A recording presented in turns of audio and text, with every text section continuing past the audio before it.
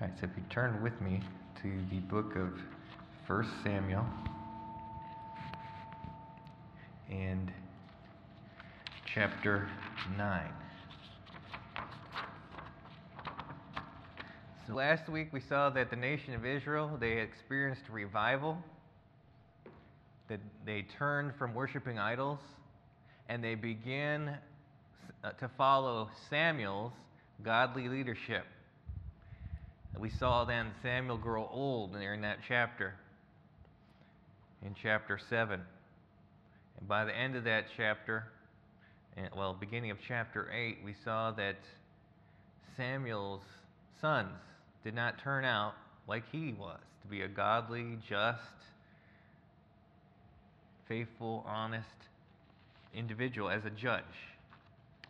And because of that, the nation of Israel had an excuse that they used to demand that they get a king like all the other nations around them. They wanted to be like all the other nations around them. And remember, God told Samuel not to worry, they're not rejecting you as their leader. They're rejecting me. They're rejecting God. And now in chapter 9, we find in chapters 9 and 10 tonight that Israel receives the king that they're desiring. God gives them the kind of man that they would want to be their king. But he turns out not to be the kind of man that God would want to be their king. But he gives them their desire anyway, to teach a lesson. And at first, everything will look good. In these two chapters, everything appears good on the surface. And in chapters 9 and 10 of 1 Samuel, we see three events tonight where we learn that God gave Israel just the person they wanted to be king. And it pleased them for the moment. But as we shall see in future chapters, this was not the man that God would have to continue to reign as the king of Israel. In these three events tonight, we're going to see Saul being called to be the king. Then we're going to see Saul being anointed as the king. And finally, we will see Saul presented as the king. So let's first look at chapter 9, verses 1 through 27, as we see Saul is called to be the king. Verse 1 of chapter 9. Now there was a man of Benjamin, whose name was Kish, the son of Abiel, the son of Zeor, the son of Bechorath, the son of Aphiah, a Benjaminite, a mighty man of power. And he had a son whose name was Saul, a choice young man, and a goodly. And there was not among the children of Israel a goodlier person than he. From his shoulders upward he was higher than any of the people. And the donkeys of Kish, Saul's father, were lost. And Kish said to Saul his son, "Take now one of the servants with thee, and arise and seek the donkeys." Now notice in the first couple of verses, Saul is a good-looking guy. He's taller, shoulders up, than anyone else. Yep, he's good. He looks the part. He looks the part of becoming king, and that's going to be repeated later in these passages, in these two chapters. And when he is needed, when there is a need for someone to go out and lead the servants out and find the donkeys, his father, his uncle as well, as we'll see later in the passage, will trust him to do the job and send him out to do it here. And God's going to use this situation to bring Saul. He uses the loss of Kish's donkeys to bring Saul to Samuel. Let's continue reading in verse 4. And he passed through the Mount Ephraim and passed through the land of Shalasha, but they found them not. Then they passed through the land of Shalim, and they were not. And he passed through the land of the Benjamites, but they found them not. And when they were come to the land of Zuph, Saul said to his servant that was with him, Come, let us return.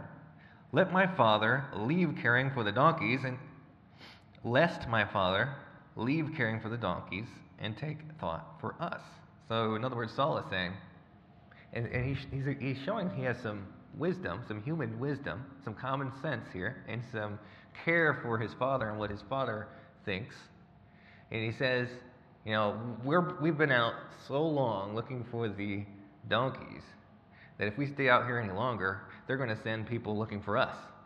They're going to stop worrying about the donkeys being lost and wish we were back there and wonder what happened to us. Wonder if something happened, if somebody stole the donkeys and we found them, maybe, something happened to us in that whole event. And father will start to worry. So he's wise in taking that into account. He's showing he has some earthly wisdom. Now look at verse 6. And he said unto him, Behold, now there is in the city a man of God, and he is an honorable man, and all that he saith cometh surely to pass. Now let us go thither. Peradventure he can show us our way that we should go. Then said Saul to his servant, But behold, if we go, what shall we bring the man? For the bread is spent in our vessels, and there is not a present to bring to the man of God. What have we? And so Saul is saying to his servant that they should go home. And his servant apparently says, Well, wait a minute. There's a man of God here in this city, and we can go inquire of him, and he can tell us where the donkeys are. But Saul says, Wait, what are we going to give the man of God? What are we going to give him as a payment? We don't really have anything. They don't have any bread left to pay with, and there's no suitable gift that they can bring to the man of God. What have we? All right, so Saul again, he's coming up with reasoning as his servant is suggesting another course of action. Let's look at verse 8.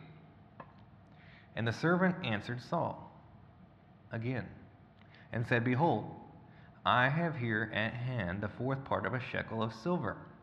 That will I give to the man of God to tell us our way. It seems fairly generous for someone who works for someone to offer their own money. Perhaps he believes he'll be repaid for that, but he's nonetheless he's willing to use his own money on behalf of his master to get the information they need so that they can have a successful journey, that they wouldn't just return empty-handed to his master, and so that they could pay the man of God to tell them where the donkeys are. That's what you see happening here in verse 8. The servant's volunteering his own money. Verse 9. And notice verse 9. Before in Israel, when a man went to inquire of God, thus he spake, Come, and let us go to the seer, for he that is now called a prophet was before time called a seer. Someone who sees God's will or understands God's direction. All right, and that is speaking of Samuel. Verse 10. And then said Saul to his servant, Well said, come, let us go. So they went into the city where the man of God was.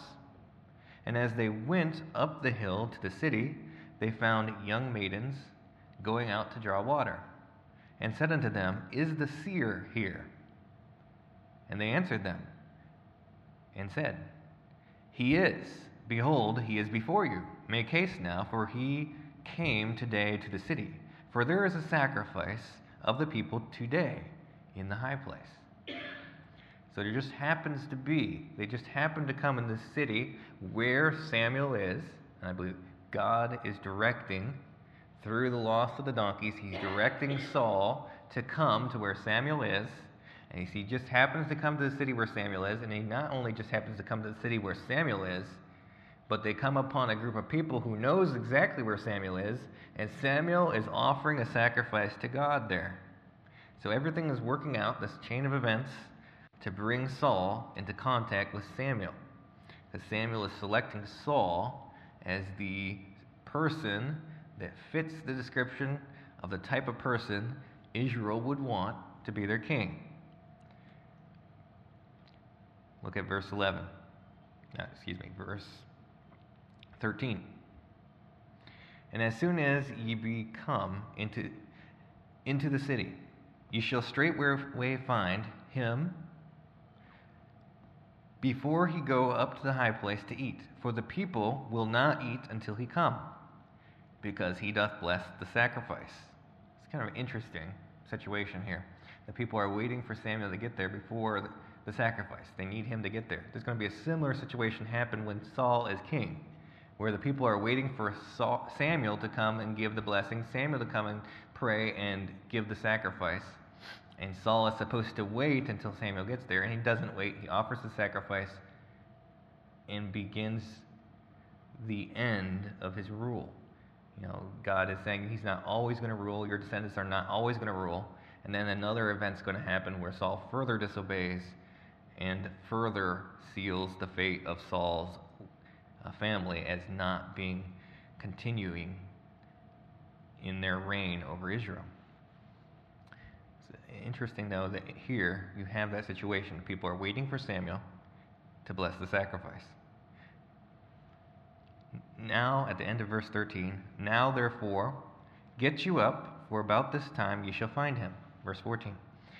And they went up into the city. And when they were come into the city, behold, Samuel came out against them for to go up to the high place. Now the Lord had told Samuel in his ear a day before Samuel came, saying. So far, God has used the circumstance of the lost donkeys to bring Saul to Samuel. Now, in the same passage, you are seeing God had revealed already to Samuel that Saul is coming. So God is working in this situation. He's working to bring Saul, and then he's telling Samuel that that's what's happening. He's bringing Saul to Samuel. Verse 16, tomorrow, about this time, I will send thee a man out of the land of Benjamin, and thou shalt anoint him to be captain, in other words, a leader, over my people Israel, that he may save my people out of the hand of the Philistines. For I have looked upon my people, because their cry is come unto me. So God did have a purpose for Saul, a purpose that Saul will fulfill for a time. And that purpose is to deliver them out of the hand of the Philistines. So he is going to use Saul for that good purpose. And that's going to be the successful part of Saul's leadership. In the end of verse 16 it says, for I looked upon my people, because their cry is come unto me. Remember, in the New Testament, Jesus once tells the disciples, he gives the story of the unjust judge. He gives the example of an unjust judge, that the widow comes to day after day and makes her request to the unjust judge who does not want to hear her case. And finally, he hears her case and gives her the justice she's looking for in her case. And he uses that as an example. If even an unjust judge will do that, how much more will God hear your petition when you bring it faithfully to him? You see that in the New Testament. You see that principle right here in the Old Testament, where he hears the cry of his people at the end of verse 16. Now in verse 17, and when Samuel saw Saul, the Lord said unto him, behold, the man whom I spake to thee of, this same shall reign over my people. And with reign, that word reign, there's a sense of controlling, of holding them back, kind of like the same word. There's a reason that word reign It's the same word that's used for the reins on a horse. It's the same idea. That's reigning over people and reining in a horse. It's the same word, the same idea, which is interesting that he's using that as the description of Saul. That he's going to rein them in. He's going to use Saul to teach them a valuable lesson about their leadership, and that they should be trusting in God and waiting on God for their leadership rather than demanding a king just so they can be like all the other nations and so they can be economically strong and militarily strong. And that's what they were concerned about in the previous chapter. And now he's going to use Saul. He's going to use his leadership. First, he's going to use him to deliver his people who are crying out to him for deliverance from their enemies of the Philistines. He's going to use them to accomplish that purpose, that good purpose. And then he's also going to use them to rein in his people a little bit and teach them a valuable lesson about their leadership, which is that they should be looking to God for their leadership and not looking around at the other nations around them and be demanding to be just like the other nations. God has set the people of Israel apart for a reason.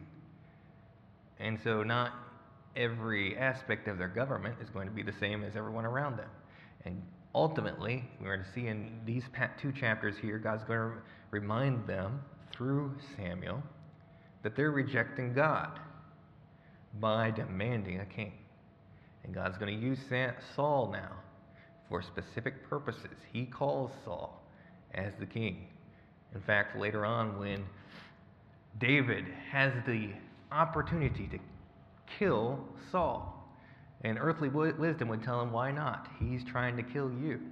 It's only right that you should kill him. But David said, I cannot do that. It's the Lord's anointed. God called Saul to be king for a time. And until God ended that time, David waited, even though he had been anointed to be king. But at that time in his life, when he had the opportunity to kill Saul, David waited for Saul's time to end without intervening. Unlike the people of Israel in the previous chapter and in these 2 chapters, who do not wait for God's time of the rule of the judges to come to an end in God's time. They are demanding a king right now. So instead of waiting for God's leadership and God's timing, they're demanding a king, and God's going to give them what they wanted. But he's going to have a certain purpose in mind for that. He gives them just the kind of man they would like, but he's going to teach them valuable lessons in the process. So, verse 18. Then Saul drew near to Samuel in the gate and said, Tell me, and you'll notice here when he starts to talk with him, Saul does not know it is Samuel. As the narrator, which is probably Samuel, writing this passage, we can see Saul is talking to Samuel. But Saul, from his perspective, does not know that it's Samuel, as you'll see here. Verse 18, Tell me, Saul says to Samuel, tell me, I pray thee, where the seer's house is. And Samuel answered Saul and said, I am the seer. Go up before me unto the high place, for ye shall eat with me today, and tomorrow I will let thee go, and will tell thee all that is in thine heart. And as for thine donkeys that were lost 3 days ago, set not thy mind on them, for they are found. And on whom is all the desire of Israel? Is it not on thee and on all thy father's house? So here now, we see God had revealed his calling of Saul to Samuel, and now Samuel is going to honor God's calling of Saul. Samuel's not going to interject himself and protest any further. He's going to submit himself to God's will, and even though his sons are being rejected, Samuel had felt like his leadership was ultimately being rejected, but God had told him in the previous chapter, it's not you they're rejecting, it's me. They're rejecting God, not Samuel. And Samuel's going to comply now with God's will to go ahead and give the people their request, to grant them their wish. and make Saul the king. And so Saul is honored here in the following verses by Samuel. And Saul recognizes that Samuel is honoring him, and let's look at his response. And notice the word desire of Israel. On whom is all the desire of Israel? That word desire, it's the same word as lust. When I was studying this, it brought that out a little bit, that it's the same word. So the word desire can have a positive aspect or a negative aspect, depending on whether it's a good or bad desire. In this case, it's a little bit more of a bad desire because they're lusting. They're looking at they're coveting. They're looking at all the nations around them and saying, we want a good, strong king like all the other nations around us have. And so this is exactly the man that they would like to have as their king. And that's what Samuel's pointing out. God's going to give them the type of man they would want. They're wishing for a king like all the other nations, and God's going to give them that wish. Verse 21. And Saul answered and said, am not I a Benjaminite, of the smallest of the tribes of Israel? In my family the least of all the families of the tribe of Benjamin? Wherefore then speakest thou so to me? And Samuel took Saul and his servant, and brought them into the parlor, and made them sit in the chiefest place among them that were bidden, which were about 30 persons. And Samuel said unto the cook, bring the portion which I gave thee, of which I said unto thee, set it by thee. And the cook took the shoulder, that which was upon it, and set it before Saul. And Samuel said, behold, that which is left, set it before thee, and eat. For unto this time hath it been kept for thee, since I said, I have invited the people. So Saul did eat with Samuel that day. So Samuel was expecting Saul. He's been waiting for him. He's been preparing for him. He knows who Saul is. Even though, as we saw just in those previous verses, Saul didn't even know who Samuel was. Samuel had no idea what was about to happen. But God did. God told Samuel. And now Samuel is revealing that to Saul. And at first, Saul tries to reject this honor he's being given, but then he begins to accept it, still not probably fully aware of what's happening. But he realizes, this is the man of God, so whatever's happening here, I'll go with it right now and take it from here. But Saul has a little bit of a... It seems like a humility. Later on, that disappears completely. So it might have been a false humility. But he is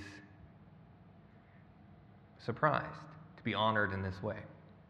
Now, back in this chapter, chapter 9, in the first verse of chapter 9, when it says, now there was a man of Benjamin whose name was Kish, the son of Abiel, the son of Zeor, the son of Bechereth, the son of Aphiah, of Benjamin, a mighty man of power. Saul is kind of downplaying his position. When he's saying in verse 21, am not I a Benjaminite, the smallest of the tribes of Israel, my family the least of the families of the tribe of Benjamin. That's not exactly the case. He's downplaying his role. He's actually of a good heritage. Benjamin is a good tribe. And they had been the tribe that was repelling the other tribes in that civil war that they fought in the book of Judges. That for those of you that were here, I think we had finished the book of Judges in the Wednesday night service with Pastor Murray. And Benjamin was defeated ultimately, but there was provision made for their tribe to continue on.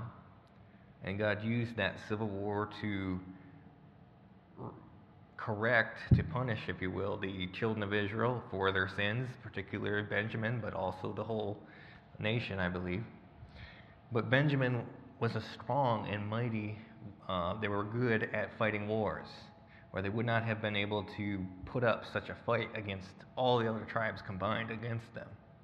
And so they were a warrior tribe, if you will. it calls him a mighty man in verse 1.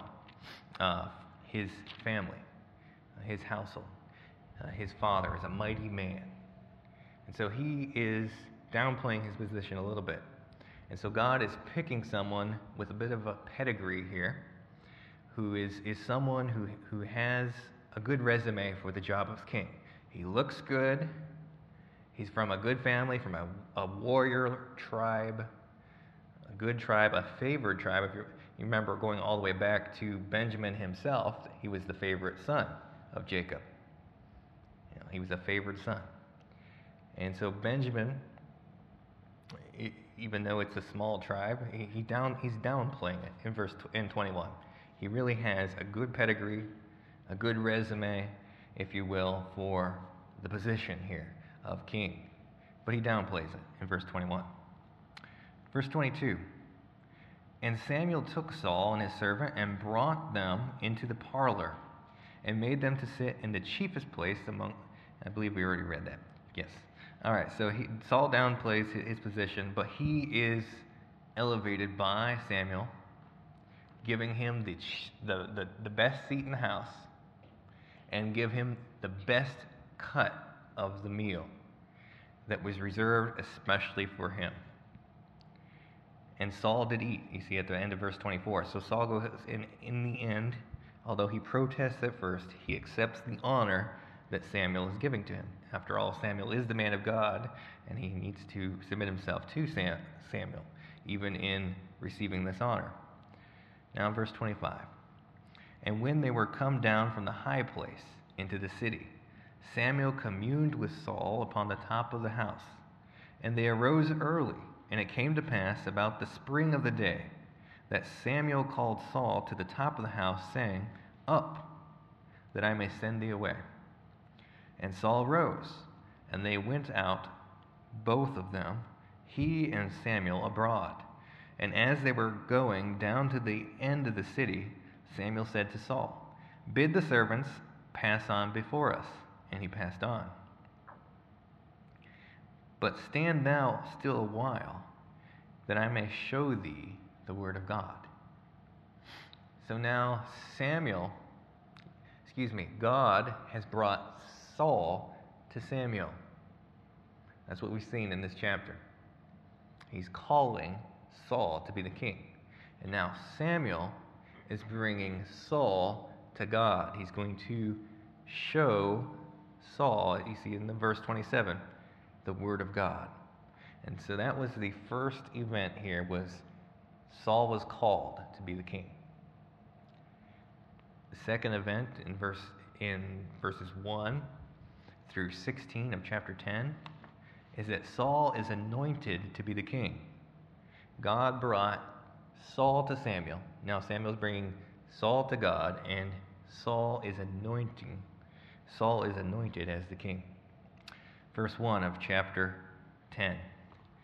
Then Samuel took a vial of oil and poured it upon his head and kissed him and said, Is it not because the Lord hath anointed thee to be captain over his inheritance? Again, the word captain refers to leader.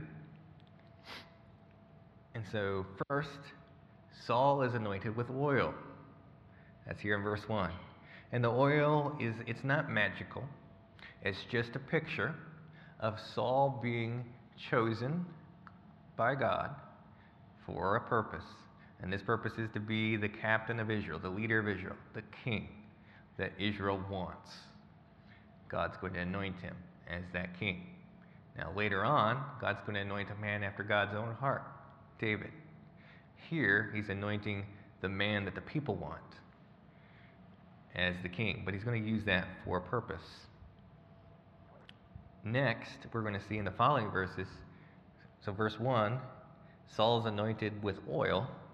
In the following verses, Saul is anointed with the Holy Spirit. Let's look at verse 2. Samuel says to Saul, When thou art departed from me today, then thou shalt find 2 men by Rachel's sepulchre in the border of Benjamin at Zelzah. And they will say unto thee, The donkeys which thou wentest to seek are found. And lo, thy father hath left the care of the donkeys, and sorroweth for you, saying, What shall I do for my son? Remember, that's exactly what Saul had been worried about, had been concerned about, was that his father would stop worrying about the donkeys and start worrying for him. And two men are going to tell him this on his way back, is what Samuel is foretelling to Saul in this verse. Verse 3, Then shalt thou go on forward from that place, from thence, and thou shalt come to the plain of Tabor, and there shall meet thee 3 men going up to God to Bethel, one carrying 3 kids, another carrying 3 loaves of bread, and another carrying a bottle of wine. So 3 men, 2 of them carrying 3 things, and 1 carrying a bottle of wine. Verse 4, They will salute thee, and give thee 2 loaves of bread, which thou shalt receive of their hands. After that thou shalt come to the hill of God, where is the garrison of the Philistines. And it shall come to pass, when thou art come thither to the city, that thou shalt meet a company of prophets coming down from the high place, with a psaltery, and a tabret, and a pipe, and a harp. Before them they shall prophesy. And the Spirit of the Lord will come upon thee, and thou shalt prophesy with them, and shalt be turned into another man. And let it be, when these signs are come unto thee, that thou do as occasion serve thee, for God is with thee. And thou shalt go down before me to Gilgal, and behold, I will come down unto thee to offer burnt offerings, and to sacrifice sacrifices of peace offerings. 7 days thou shalt tarry, till I come to thee, and show thee what thou shalt do. And it was so. And when he had turned back to go from Samuel, God gave him another heart. And all those signs came to pass that day. And when they came thither to the hill, behold, a company of prophets met him, and the Spirit of God came upon him, and he prophesied among them. And it came to pass, when all that knew him beforehand saw that, behold, he prophesied among the prophets. Then the people said one to another, What is this that is come upon the son of Kish? Is Saul among the prophets? And one of the same place answered and said, But who is their father? Therefore it became a proverb. Is Saul among the prophets? So that became a saying. In other words, kind of like the saying that is said in Jesus' time to Jesus, Does any good thing come out of Nazareth? Is Saul among the prophets? It's kind of the same idea. In other words, you would think not. You would think not. Is Saul a prophet? No. Why is this happening? This is strange, in other words. So it's a proverb. It's a saying. Is Saul among the proverbs? It's probably among the prophets. That's probably something that they would continue to say as kind of one of like we have cliches that we would say. That if something was out of the ordinary, if something was very strange, if something doesn't fit in future days, they just would say, Is Saul among the prophets? In other words, I don't think so. This is strange. This is not, doesn't seem right. This is out of place. Something's wrong. Something's different here. So that's the idea here, is that this becomes a proverb, and it's all for a sign. So Samuel gives Saul a list of things that are going to happen, and they all happen. And it is the anointing of God's Holy Spirit on Saul. First, he's anointed with oil, nothing magical there. But then you do have the supernatural power of God come upon Saul, and there's all these signs that are fulfilled in Saul that's showing that God is choosing him for a certain purpose. And that purpose is to become the king. But he anoints him with his Holy Spirit. And remember, I've mentioned this before, that the Holy Spirit in the Old Testament, his interactions with man are different than in the New Testament, than after Pentecost, I should say.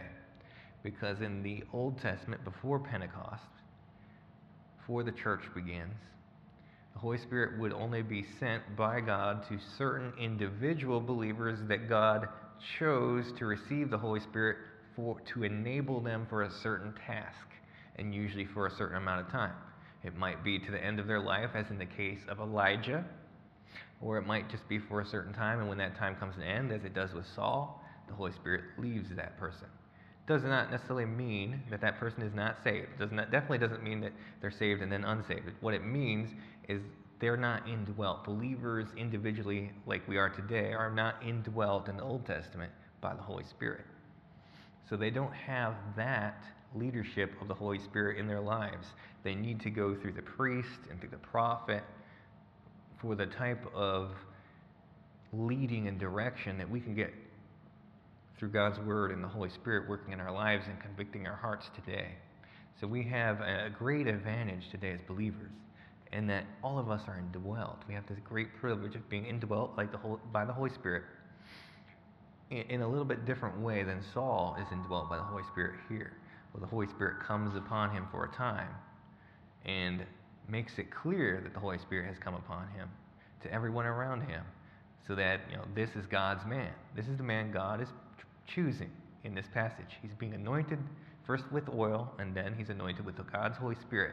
He's being anointed to be the king.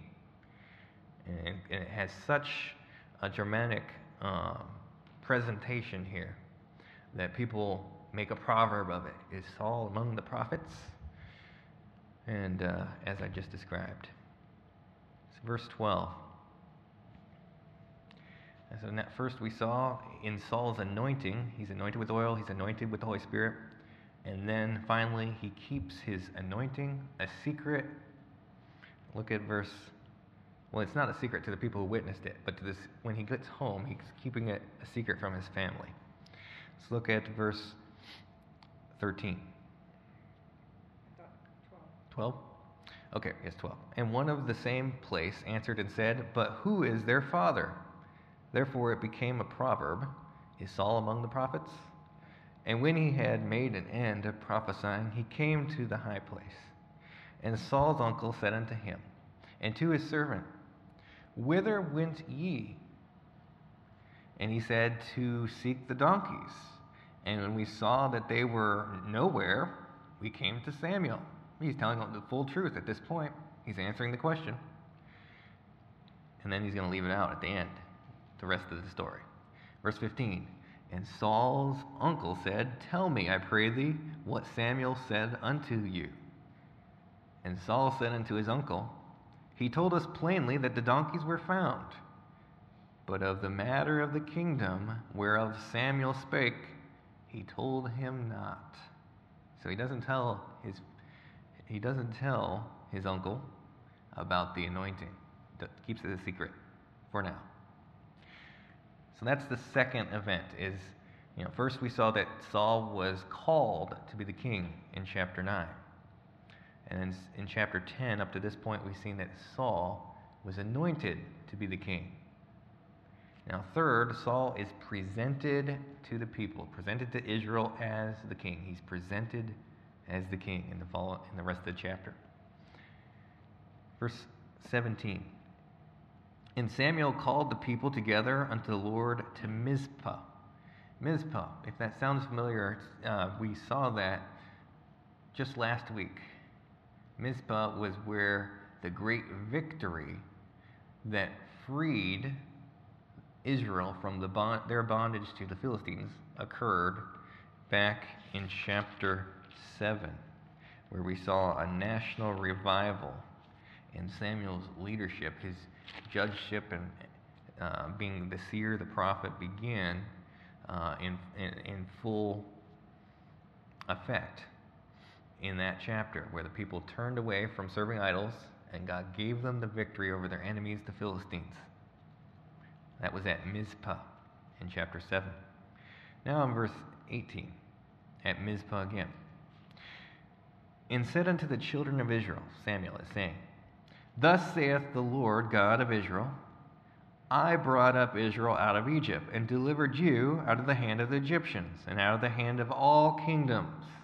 Remember, they're at the same place where he delivered them out of the hand of the Philistines.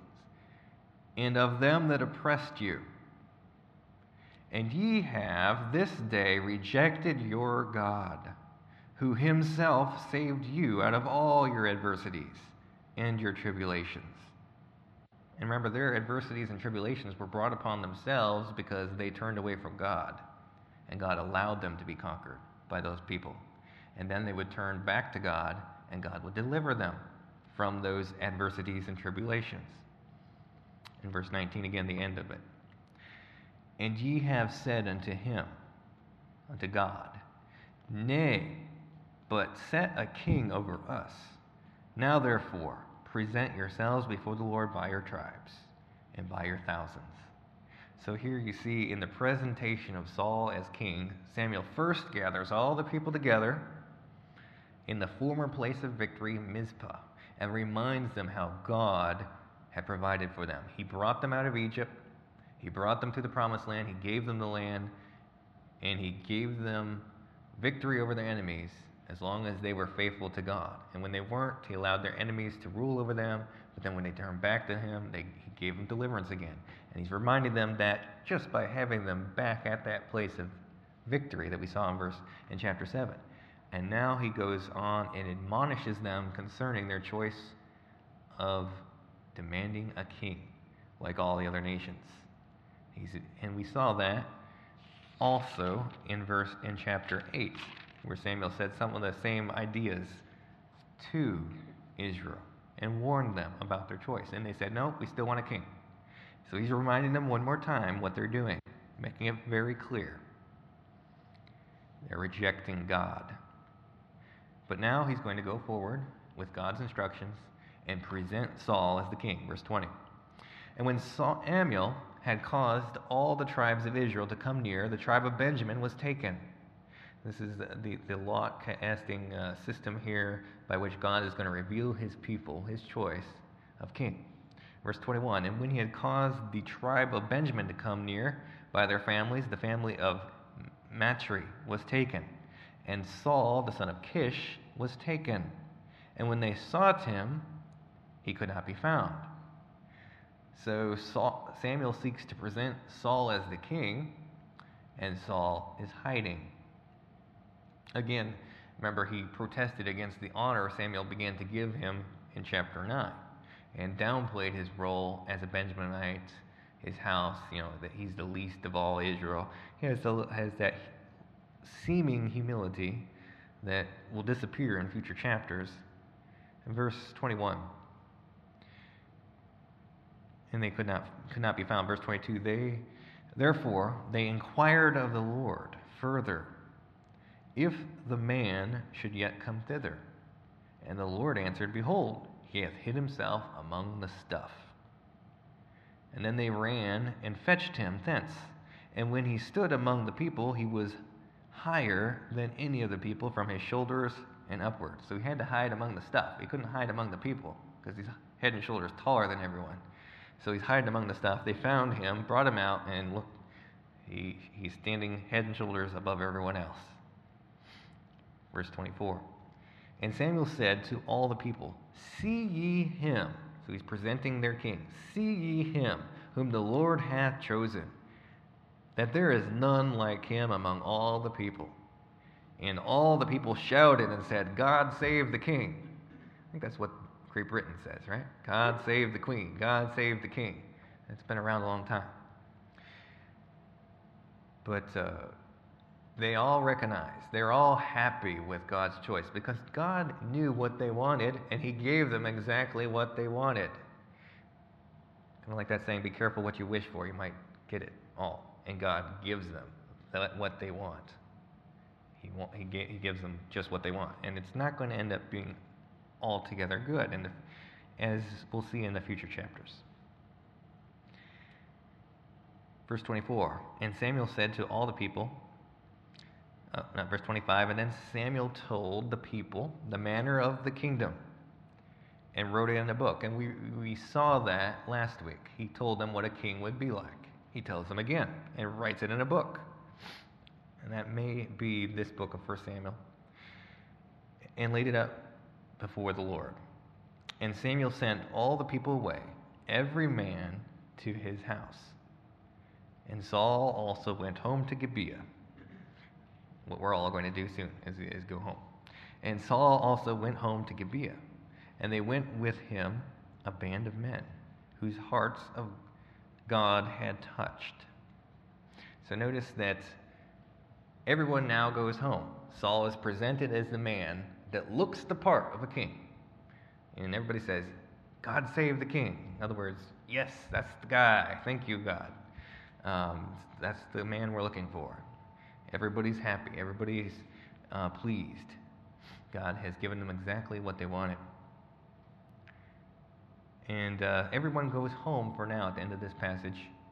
And notice first, as everybody goes home, that Saul is joined by those who are moved by God to empower Saul to help in taking leadership, whose hearts God had touched. And this doesn't necessarily mean in a spiritual way that their hearts were touched, but in an emotional way. They are very happy with Saul being the king, and they want to join themselves with him, perhaps so they can gain some position of leadership in the new kingdom. So there might be some ulterior motives for that, but they are being faithful to God's choice. God had chosen him as being the king, and they're all for it. They're all excited. So their hearts being moved is referring to their emotional state, that they are excited, they are enthusiastic about God's choice of Saul as the king. And so they join themselves with him and they go with him. Like, I'm following you. They go home with Saul. They're going to be his bodyguards, perhaps, or try to seek a position in his government. They're all for him. They're going to support him, protect him, go to war with him, whatever he needs. They're his man. They're his men, at least for this time, right here in verse 26. They go home following him. In verse 27, not everyone accepts Saul as the king. Some scoff at Saul as the king. But remember, even David acknowledged Saul as the Lord's anointed. Saul was chosen by God for this time to be the king. So these are called children of Belial in verse 27. That's the idea of children of wickedness, children of evil, children of no good, good use. That's the idea here of children of Belial. But the children of Belial said, "How shall this man save us?" And they despised him and brought him no presents, and he held his peace. So some wicked people saw Saul, and perhaps they didn't like the fact that he was a little bit acting timid and hiding among the stuff. Maybe that's what they didn't like. Maybe they didn't like the fact that he was a Benjaminite. Maybe they had something against him for that. I don't know. Maybe they just knew him. Kind of like, remember in Jesus in the New Testament, he's rejected by his own people from Nazareth, because a prophet is not without honor except in his own country. Perhaps they were from his hometown and said, "Now Saul, I know Saul, he can't be our king." Whatever the case is, they said, "How can this man save us?" And they despised him and brought him no presents. But he held his peace. So notice that for now, Saul has a degree of humility, and he tolerates some people not accepting him. He seems to be understanding. He seems to be okay with it for now. In the future, he seeks to throw a javelin at David and at his own son Jonathan for defending David. So in the future, his attitude is going to change completely. Right now, he has the Holy Spirit in his life. The Holy Spirit empowering him. He's going to empower him to go and win a great victory over the Philistines, over the Ammonites in the next passage, as we'll see next week, Lord willing, unless he leads elsewhere for next week. So just to conclude, we've now seen three events here in these two chapters, chapters 9 and 10, that describe God's granting Israel's demand for a king. In the first event, his calling of Saul to be king. He saw him bring Saul to Samuel, and Samuel bring him forward to God and honor him. And then we saw Saul anointed to be the king, both with oil and with the Holy Spirit. And third, we saw Saul presented to Israel as the king. And we saw them very happy with that, for the most part. But some people, not so much. And the lessons that we can learn from this is that when whatever it is we desire, I think that was a key word tonight. When Samuel mentioned to Saul, is not the desire of all Israel back in verse 20 of chapter 9, is not the desire of all Israel upon you. Israel's desire was for a king, and it was for a man like Saul to be their king, for the most part. Some people rejected him, but for the most part, they were, God save the king at his coronation.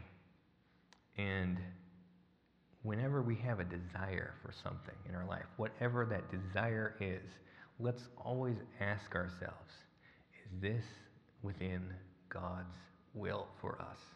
And if it's not, let's give up that desire and align our desires with what God wants for us. Because God gives Israel what they desired here.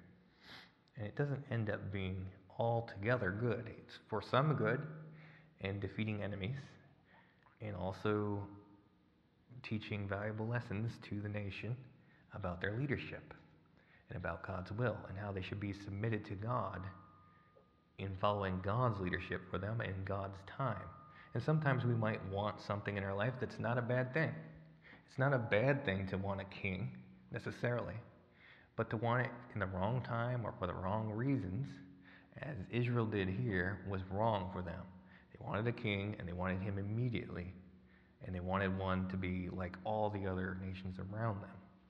So whatever we have a desire for, let's ask ourselves, is this within God's will for us? Is this the right time? Is this what God would allow for us or have for us at this time?